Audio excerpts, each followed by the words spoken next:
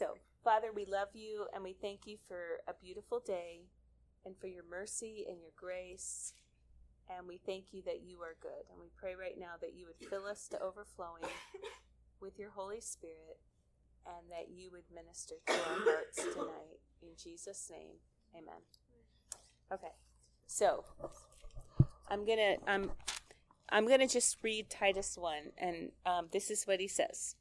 Paul, a servant of God and an apostle of Jesus Christ, for the faith of God's elect and the knowledge of the truth that leads to godliness, a faith and knowledge resting on the hope of eternal life, which God, who does not lie, remember that, promised before the beginning of time, and at his appointed season, he brought his word to light through the preaching entrusted to me by the command of God our Savior. So that's Paul's introduction. Hey, this is who I am. To Titus, my true son in the common faith, grace and peace to you from God the Father and Christ Jesus our Savior. And then this is what he says to Titus. The reason I left you in Crete was that you might straighten out what was left unfinished and appoint elders in every town as I directed you. An elder must be blameless, the husband of but one wife, a man whose children believe and are not open to the charge of being wild and disobedient. Since an overseer is entrusted with God's work, he must be blameless, not overbearing, not quick-tempered, not given to drunkenness, not violent, not pursuing dishonest gain. Rather, he must be hospitable, one who loves what is good, who is self-controlled, upright, holy, and disciplined. He must hold firmly to the trustworthy message as it has been taught, so that he can encourage others by sound doctrine and refute those who oppose it. For there are many rebellious people, mere talkers and deceivers, especially those in the circumcision group. They must be silenced because they are ruining whole households by teaching things that they ought not to teach, and that for the sake of dishonest gain. Even one of their own, and by their own they mean Cretan, because this is on the island of Crete. Even one of their own prophets has said, Cretans are always liars. Now remember what we read before, that Paul is a servant of God who does not lie. But one of the Cretan prophets said, Cretans are always liars, evil brutes, lazy gluttons. And then Paul goes on and says, this testimony is true. Therefore, rebuke them sharply, so they will be sound in the faith and will pay no attention to Jewish myths or to the commands of those who reject the truth. To the pure, all things are pure. But to those who are corrupted and do not believe, nothing is pure. In fact, both their minds and consciences are corrupted. They claim to know God, but by their actions they deny him. They are detestable, disobedient, and unfit for doing anything good. Welcome to leadership, Titus. Now, I want to talk about leadership because here is where Titus is. Titus, I left you in Crete so that you could finish what needs to be done. That is, we need elders. And this is the kind of elders we need. They have to be hospitable. They have to have children who believe. They have to be this and that and this and that and this and that. And you read the qualifications for elder in here and you're like, wow. How many of you know 25 men who live in Central Florida who fit all of these qualifications? Right off the top of your head, you know 25 men who fit all these qualifications. But this is what God says. This is how elders are supposed to be. So now, then he goes on and he says, you know, the Cretan prophets say they're just liars, gluttons, and beasts. You know, they don't do anything right. So good luck. You know, he doesn't say that. He doesn't say good luck. But he says, so what are you going to do? Like, what are you going to do? You're in a mess. You're in a pickle. Now, so the reason I want to say that is because leadership is about problem solving. People think leadership is about sitting in front of a room with a microphone or standing on a stage with a microphone. Leadership is about serving and it's about solving problems. And I hate solving problems. When Mike said, come and talk to me or Meredith, I'm like, no, don't talk to me. Talk to Sarah Jeffers. And I'm just kidding, because I will talk to anyone. But conflict between two people is sad to me. I never want there to be conflict. I never want there to be problems. I never want people to not serve the Lord. I never want people to backslide. I never want people to sin. The only times that Mike and I have knelt by our bed and cried is when someone falls into sin. And I mean, I can tell you it's heartbreaking when you love someone and that you think they know the Lord, and then they start sleeping with some guy, throwing away their walk with the Lord, or they do something deceptive or dishonest. And for a leader, it is heartbreaking. And this is why, because Christ is worthy of us living for him in a way that honors him. Christ is worthy. And then not only that, sin destroys people. It hurts people. Satan tricks people into sinning and they get hurt. Their lives are ruined forever. I have watched people do things, and 25 years later, they're still paying the price for that thing. Satan is not our friend. So I just say that because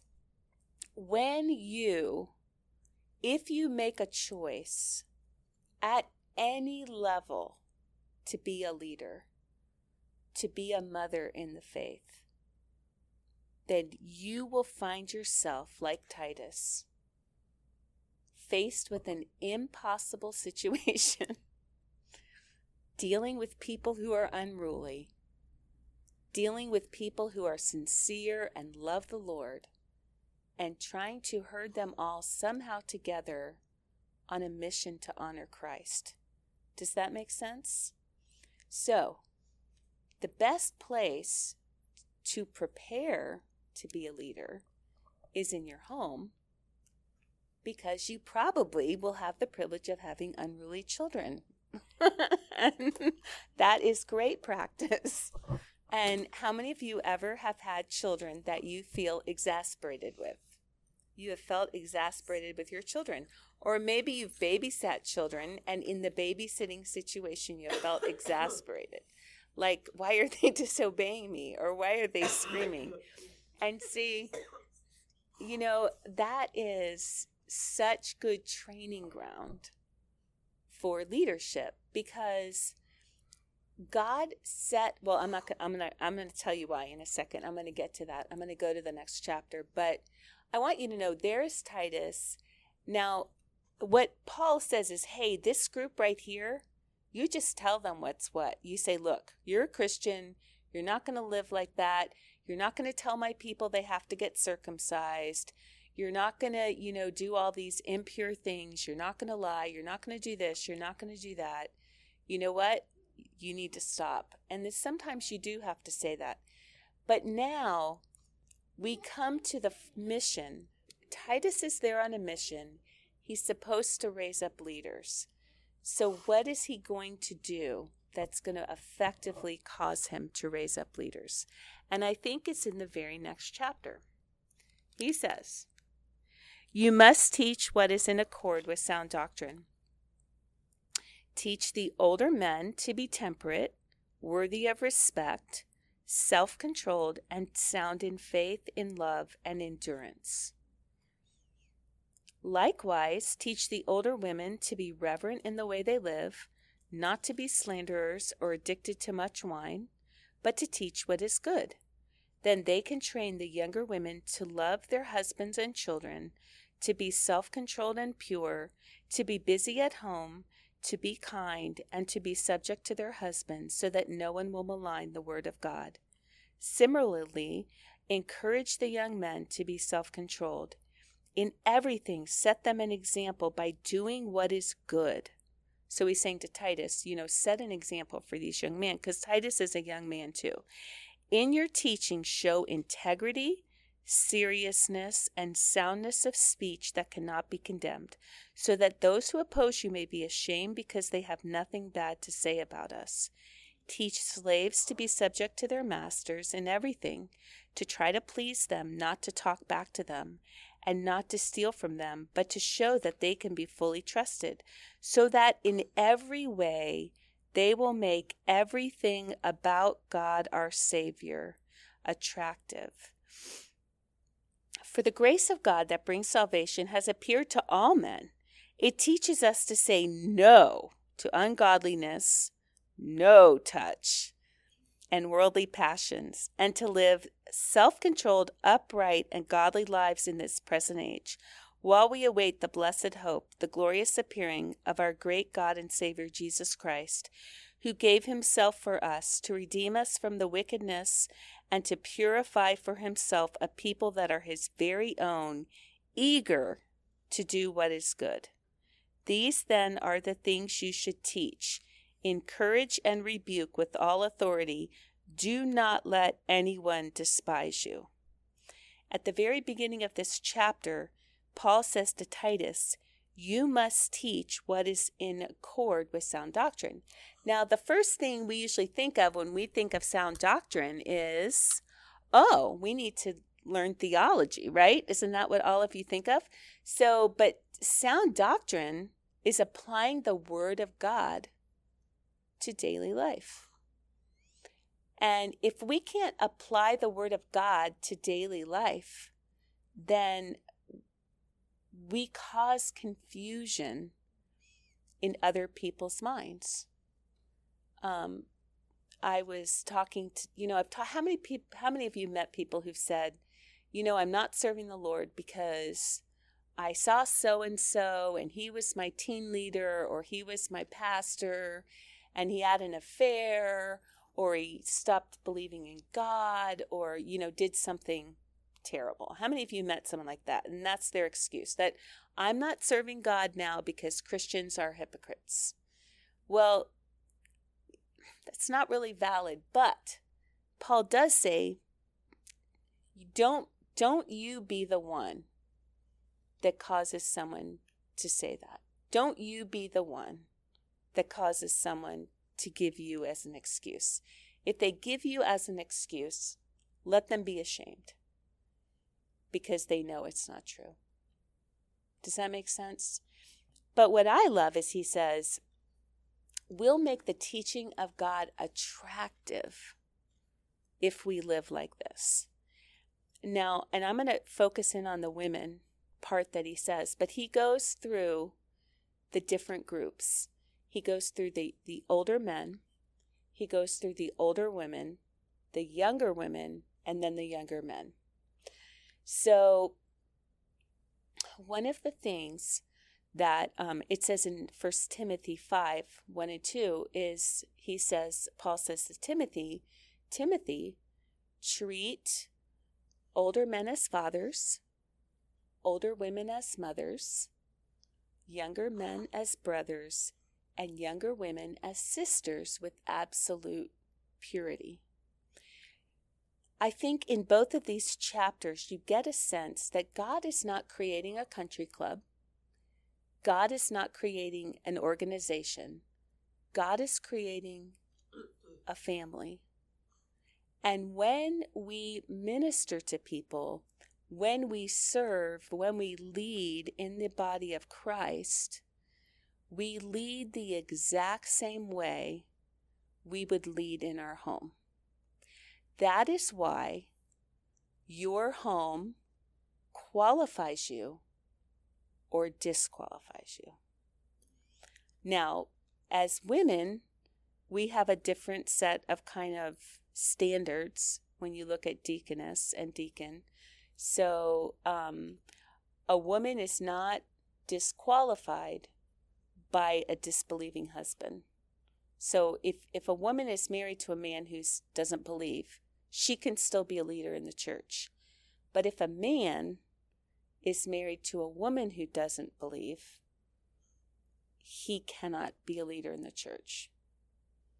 Because the man's authority is here, the woman's authority is here below the man. Do you understand that? So if you're married to a man who doesn't believe, it will not disqualify you from leadership.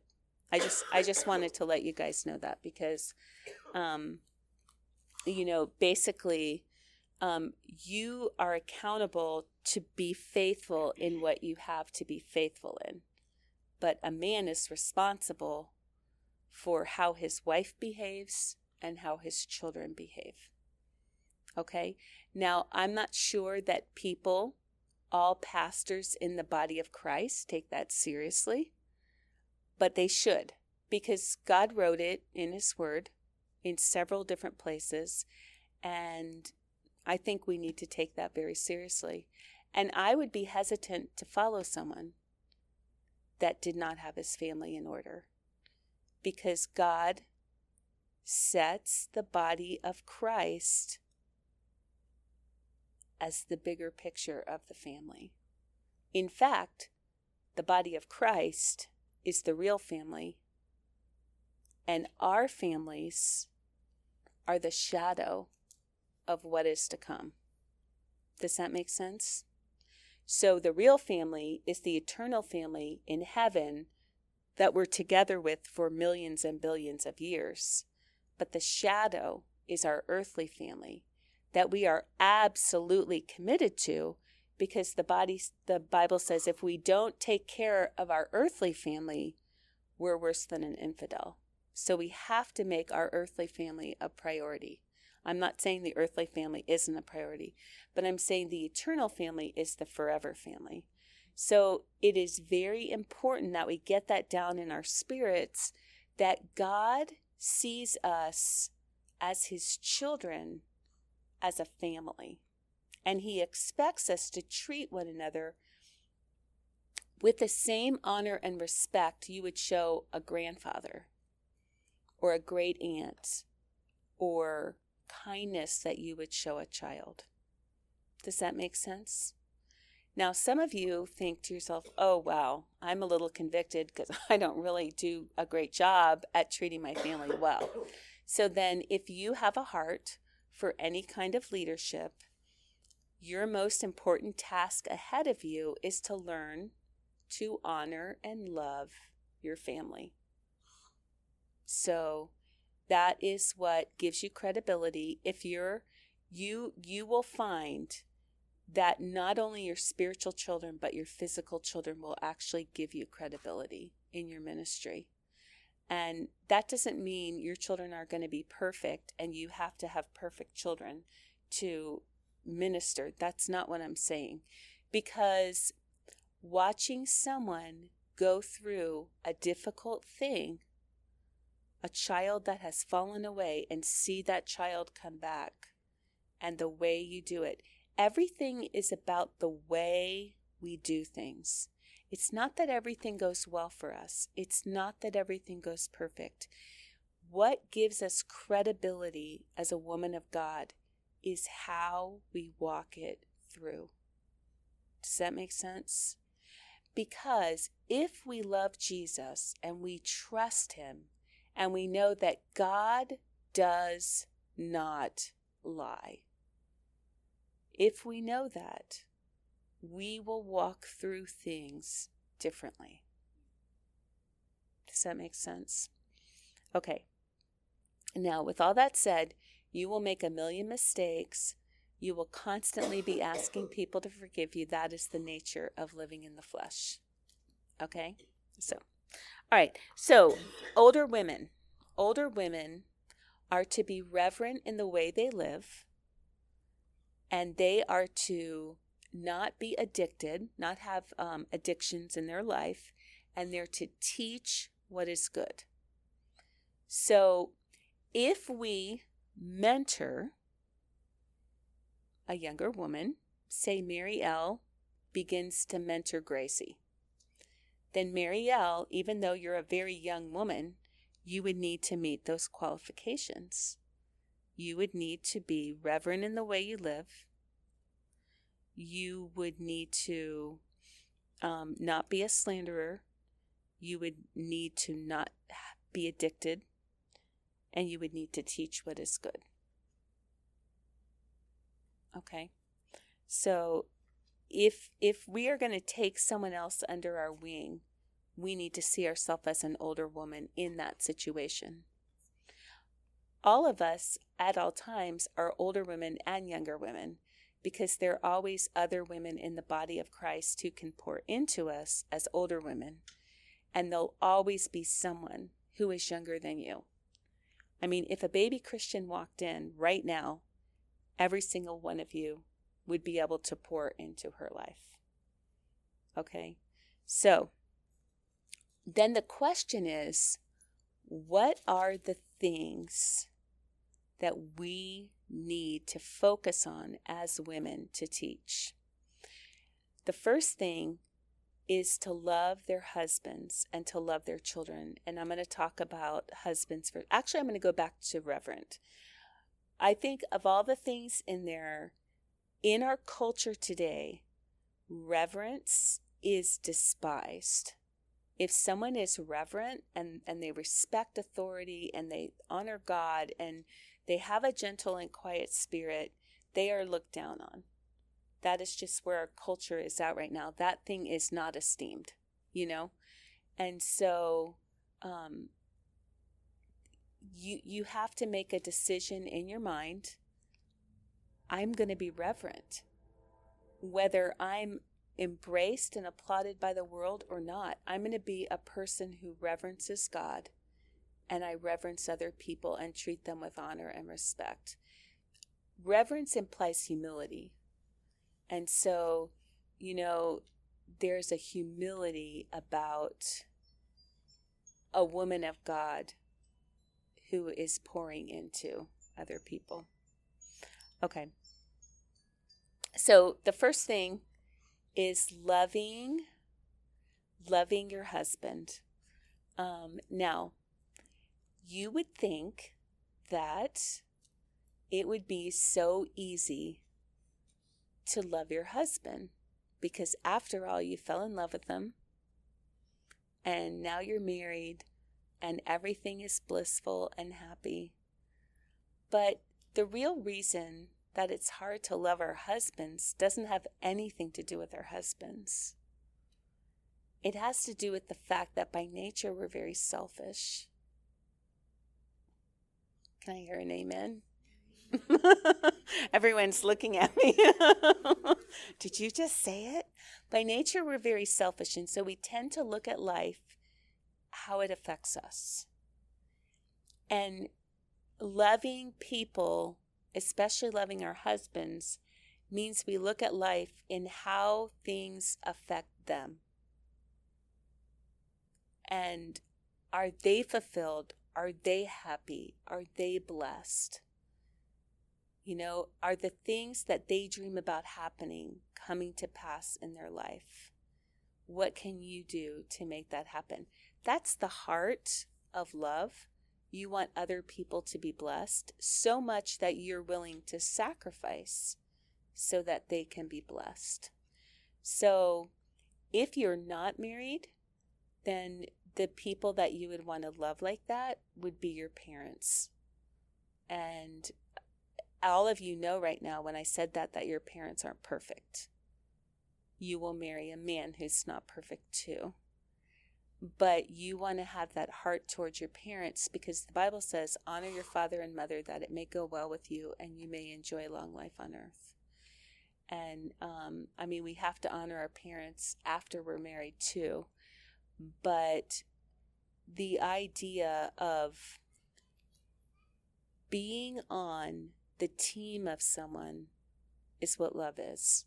You almost think of yourself like, if you would say to someone, Marissa, I am on your team. No matter what happens, no matter where you go, no matter what you do, I'm on your team. I'm behind you. I'm for you. I'm not giving up on you. And that's love. And love does not evaluate how someone is doing loving you, because no one ever measures up. No one does. And so if you can leave that in God's hands and just love your parents, love your husband, if you can do that and allow God to be the one to, and remember I said last week, you cannot lead someone who is trying to fix you. You know, it's hard to love someone who's trying to fix you. So, is there, oh, okay. Sorry. Okay, so the next thing is loving your children. Loving your children. Loving your husband and loving your children are different because in loving your children, you're responsible for their behavior. You're responsible for imparting to them. You're responsible to teach them. And as they get older and older, you're loosening and allowing them more and more to make their own choices, to, you know, go out. Do you know what I'm saying? So, you know, when they're little, this is what you eat, this is what you wear. I remember Juliana at a very young age, I think 18 months, started dressing herself. And I would never know what she was going to put on or how she was going to fix her hair. You know, but I wanted to give her that independence of, you know, being out there on her own. And Jenny Rose and Katie Beth were not, they didn't really care. You know, I'd lay out their clothes and they would put them on and they'd be all happy. But unless it was puffy sleeve dress. Now I find out. She was so reverent, I never knew. You spanked me for having a bad Okay, well, the thing with loving your children is that, and this is, okay, and let me say this about loving your husband. In any situation, in any relationship, it is never loving to pretend that sin is okay. You know, it's never loving. So, and to act like, because wow, I should do a whole talk on our relationship with our husband, but I won't right now. But it is never okay to pretend, because if you love someone, you want them to be right with God and you want them to be holy, and especially if they're a believer. And I remember coming to a place, and I haven't always stuck to this, but I've really tried, is if I only share stuff with Mike that will help him to be the man of God has called him to be. So I actually try not to talk to him when I'm frustrated. Now, like I said, I've broken that many times, but that's my goal. My goal is to not talk to him when I'm frustrated. And I have tried the same with my children, although that has been broken a million more times. That's the intention of my heart. It is much harder because there's so much like correction. There's so much teaching. There's so much training. So it's harder. So I'm going to just give a couple of tips on loving your children. Never raise your voice with your children. You will probably blow it and yell at your children sometimes, and then just repent and move on. But treat your children with kindness, and we're going to talk about this a little later. If you feel like you're losing it and you're going to scream or you're going to yell, then just say, Mommy will be right back. Go into a bathroom, go into a bedroom, close the door, and say, Lord, please help me. I am losing it. I'm about to yell. I cannot stop this. Please, please help me. And if your kids ask, where did you go? Say, I was about to scream, but I went and I prayed and I asked God to help me not scream. You know, and let your kids know when you yell at them, apologize. I am really sorry. Mommy sinned against you. It was not okay. Will you forgive me? Children almost always will forgive you. But never put yourself as a mother out from under God's authority. If I'm raising children who have to obey God, they have to see a mother who is under God's authority. And so behavior that is unacceptable for your children is unacceptable for you. And that is so important. And it means you'll be apologizing a lot to your children. I mean, that's just the bottom line. But I think in doing that, your children see walking with Jesus isn't some kind of game or some kind of artificial thing or some way to control my children, but Jesus is a real person. My mother is accountable to him, and she's teaching me to be accountable to him. And again, home is the hardest place. I mean, you cannot fake it at home, and you will make a million mistakes, and you will blow it, and you'll make mistakes and not know you made mistakes. And so I'm not saying this so you live in condemnation, like, oh, I'm such a failure. Yeah, we all, apart from Christ, are failures, but with Christ is the hope of glory. So, when I had my first child, I thought, I'm going to be the perfect mother. I'm going to devote my life to my children. I'm going to homeschool them all. I'm never going to yell at them. I'm never going to lose it. I'm never going to be overbearing. I'm going to give them wings. And, there I am in the Denver airport saying, Juge, don't stay here. Come home with me. Don't leave me. So, and there I am I've done terrible things that I regret. But so I think if the motive of our heart is to honor Christ, then we have to allow his grace to cover our failures. But we have to have that motive in our heart to love our children. And I think one of the most important things in loving our children is to be real and to allow your relationship with God to show to your children. Because our relationship with God is a living, vital thing, and it changes us. And people respect when they see other people change and grow. They have a lot of respect for that, especially your children.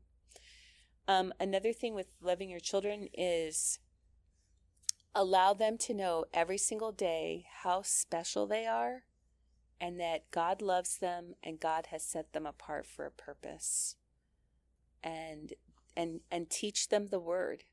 Speak the word to your children. Speak the word, speak the word, speak the word. Pray for your children. Pray with your children.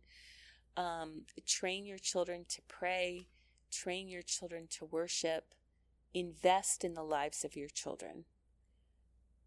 If you really truly want to invest in the lives of your children, it will curtail a lot of other activity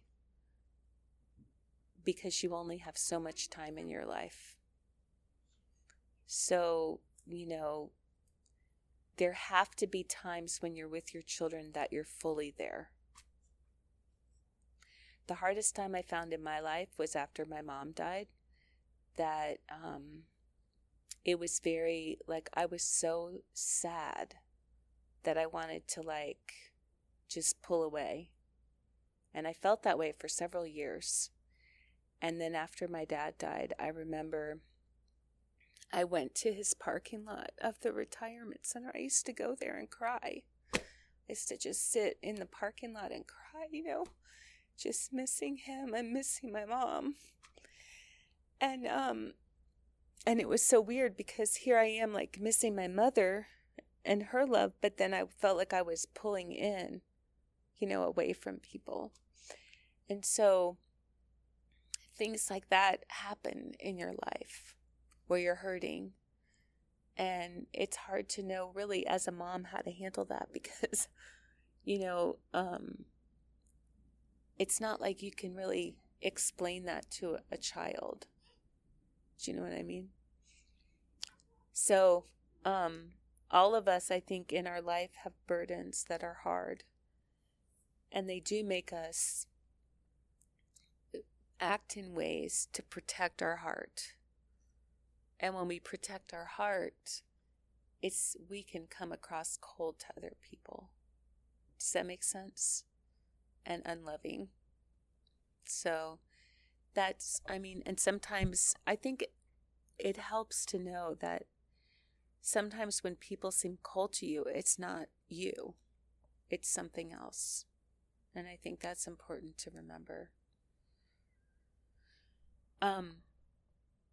So another thing with loving your children is make special days special, like holidays and birthdays and things like that. Let your children feel valuable. You don't have to have a lot of money to make your children feel valuable. You can do special things really cheap.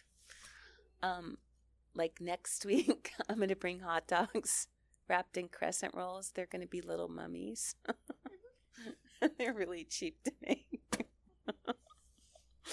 And to go up, not next week, but the next week. But and you can do so many things, and also make time to play with your children, like to just do things that they like to do. I'm thinking of Juge because she's gone, but she wanted to climb the lighthouse, and I'm very scared of heights. So I was like, we climbed. Did you go that day? I don't know. Did you go, Shine? You didn't climb all the way, though. Yeah. So Shine wimped out. And Shine opted out.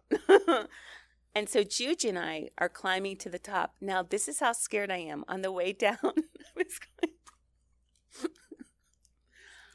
help me, Jesus. Help me, Jesus. So I didn't know it was magnifying the whole thing all the way down. So you could hear me coming down. Help me, Jesus. Because the steps were like around a circle. So it was like, and my feet are big. I don't have like little baby feet. So I'm like, oh my goodness, I'm going to fall. I'm going to go crashing like however many. It's the Ponce Inlet Lighthouse. But I think like I climbed to the top for my daughter because she wanted to do that. So I just climbed to the top for her. And so I think sometimes, maybe that would never matter to her, but it would matter to Jesus. Do you know what I'm saying? And he would honor that. So sometimes you put forth everything you have, but you miss the mark. Like you think, oh, this is really going to make my child feel loved, but you miss the mark. But it matters to God that you did that, and he'll do something with that. Like nothing is ever wasted when you belong to Jesus. And, okay, so loving your husband, loving your children, and, hold on. Where did my glasses go? Oh, they're there. Okay, to love their husbands and children, to be self-controlled and pure. So that's the next thing I'm going to talk about, being self-controlled and pure.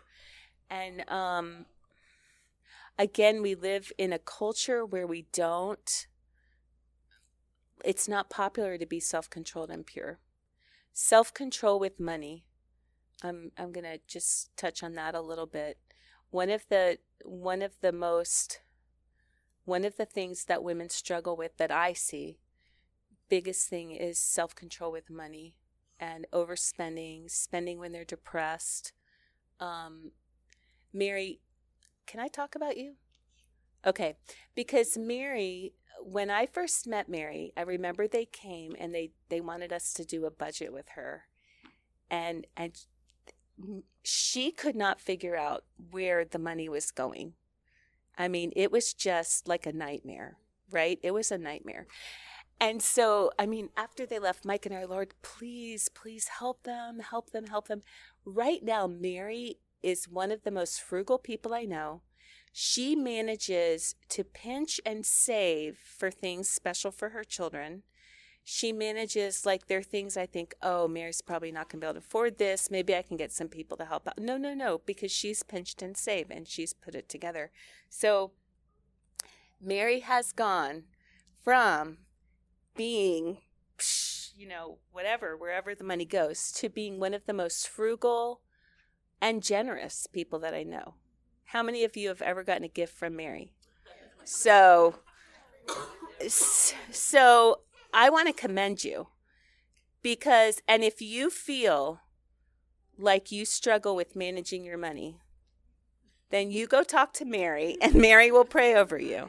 But it doesn't matter where you're at. It doesn't matter where you're at in that process. God can change you. So that's all I'm saying. And learning to, say, like, be frugal, be careful. What can happen? This is what we tend to do. When we are feeling rejected or we're feeling sad or we're feeling like a failure as a mom or a wife, we want the hurt to go away in our heart. We want to make the hurt go away. That's human nature. If we're hurting, we want the hurt to go away. So what we do is we latch on to things that will not make the hurt go away, but we think it will. Like we watch movies or TV shows or eat chocolate or we spend money.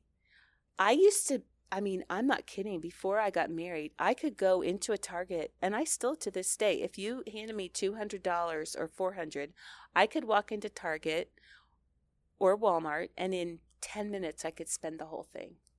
Shopping is fun. I don't do it at all. I'm very frugal. I'm very careful, but you will never see me in a mall unless I'm absolutely held at gunpoint because I don't trust myself in a mall. I'm not against malls. I personally cannot trust myself in a mall because if I walk from one end to the other, I will see 20 things that I never thought about, and now suddenly I want to have them. So you guys can know what's in your mind that you latch to and think, this will make my hurt go away. Only Jesus will make your hurt go away. Food won't. Spending money won't. Eating chocolate won't, although it does taste very good. I think it's a really good way to wait on the Lord. I'm waiting on you, Jesus. So, self-control. Exercise the self-control muscle. That is not my strength. And so over the years, I remember I led Susie to the Lord. That was the end of our freshman year. She went home. And the Lord grew her in self-control. And she came back and she was like, oh my goodness, the Lord just taught me so much. And he did this and he did this. And I was so jealous because I'm like, those are all areas I've been praying about, but they're not changed in my life. So don't look at other people. Just, move forward with the Lord. But one of the things that I used to do and to grow my self-control muscle is if I ordered something and I got a package, I would not open it. Laura, I've done that. And then you forget about it. And I wouldn't open it and I would just wait and I would be like, okay. And until I calmed down in my spirit, then I would open it because I wanted to train myself to be self-controlled. Now that sounds really silly and I'm not saying to do that, but God will show you things to build that muscle. The next thing is purity. We can be really good at, I don't know of anyone in this room that uses cuss words. Maybe some of you do. I'll pray over you when we're done. But I've never heard cuss words coming out of your mouth and things like that. I think purity, I don't think any of you would go sleep with some guy you're not married to. Like, I'm not worried about that. You know what I'm saying? I think where purity we have to guard ourselves is our mind. What do we let our thoughts go to? Where do we let our thoughts go to? We might avoid pornography, but have pornographic thoughts. We might never consider doing something in the natural, but we might daydream about a man in our mind who's not our husband. Am I making any sense? So, bring every thought captive. Be pure. Be pure in the way you dress. Be pure in the way you speak. be pure in the way you interact with people. And, I always say to myself, like when I'm in my closet picking stuff out, when I was in college, because I didn't understand purity, and I've talked about that before, but I would just go to my closet and I'd say, I'm going to pretend that I'm going to lunch with Jesus. And what would I wear? And that helped me a lot. Or I'm going to pretend right now Jesus is reading my mind, because of course he is. What do I want to be thinking about right now? Do I really want to be thinking about this? You guys know what I'm saying? Okay. All right. So pure, self-controlled, and to be busy at home. Proverbs talks about the woman who wants to be all over the place, everywhere but home. And so I don't have my Bible. I turned to it right now. I can't remember which chapters. It's in one of the early chapters, and that how that's evil, to always want to be gone, always want to be running, always want to never be at home. We need to learn as women to be content in our homes. We need as women, I'm not saying we never leave our home. That's not what I'm saying, but that we're busy in our home. We're busy. We're cooking in our home. We're cleaning in our home. We're decorating our home. We're making our home a special place, and that we're content. That I, as a homeschooling mom, I used to pick 2 days a week, and I refused to leave my home for any reason. Not to go to the grocery store, no doctor's appointments, nothing. And sometimes it was 3 days a week. And because I was a runner, I liked to be out and about. I didn't want to miss anything, and I had to cultivate that being busy at home. I would encourage everyone in this room to keep learning skills that you can do at home. Learn to decorate cakes, learn to crochet, learn to knit, learn to sew, I'm not saying do it all. I'm just saying expand what you know to include other things so that you can take great delight in being busy at home. So, and let people teach you. I remember my ladies group up in Virginia Beach. We actually brought like a mop and a bucket in, and we taught the young moms how to clean their house, because some of them didn't know how. But all of you know how to do that, especially you older children in big families. You really know how. So being busy at home, and being busy at home is honorable. It's very honorable. And don't let anyone ever tell you that it's not. It's very pleasing to the Lord. And also to be kind. Kindness covers so much.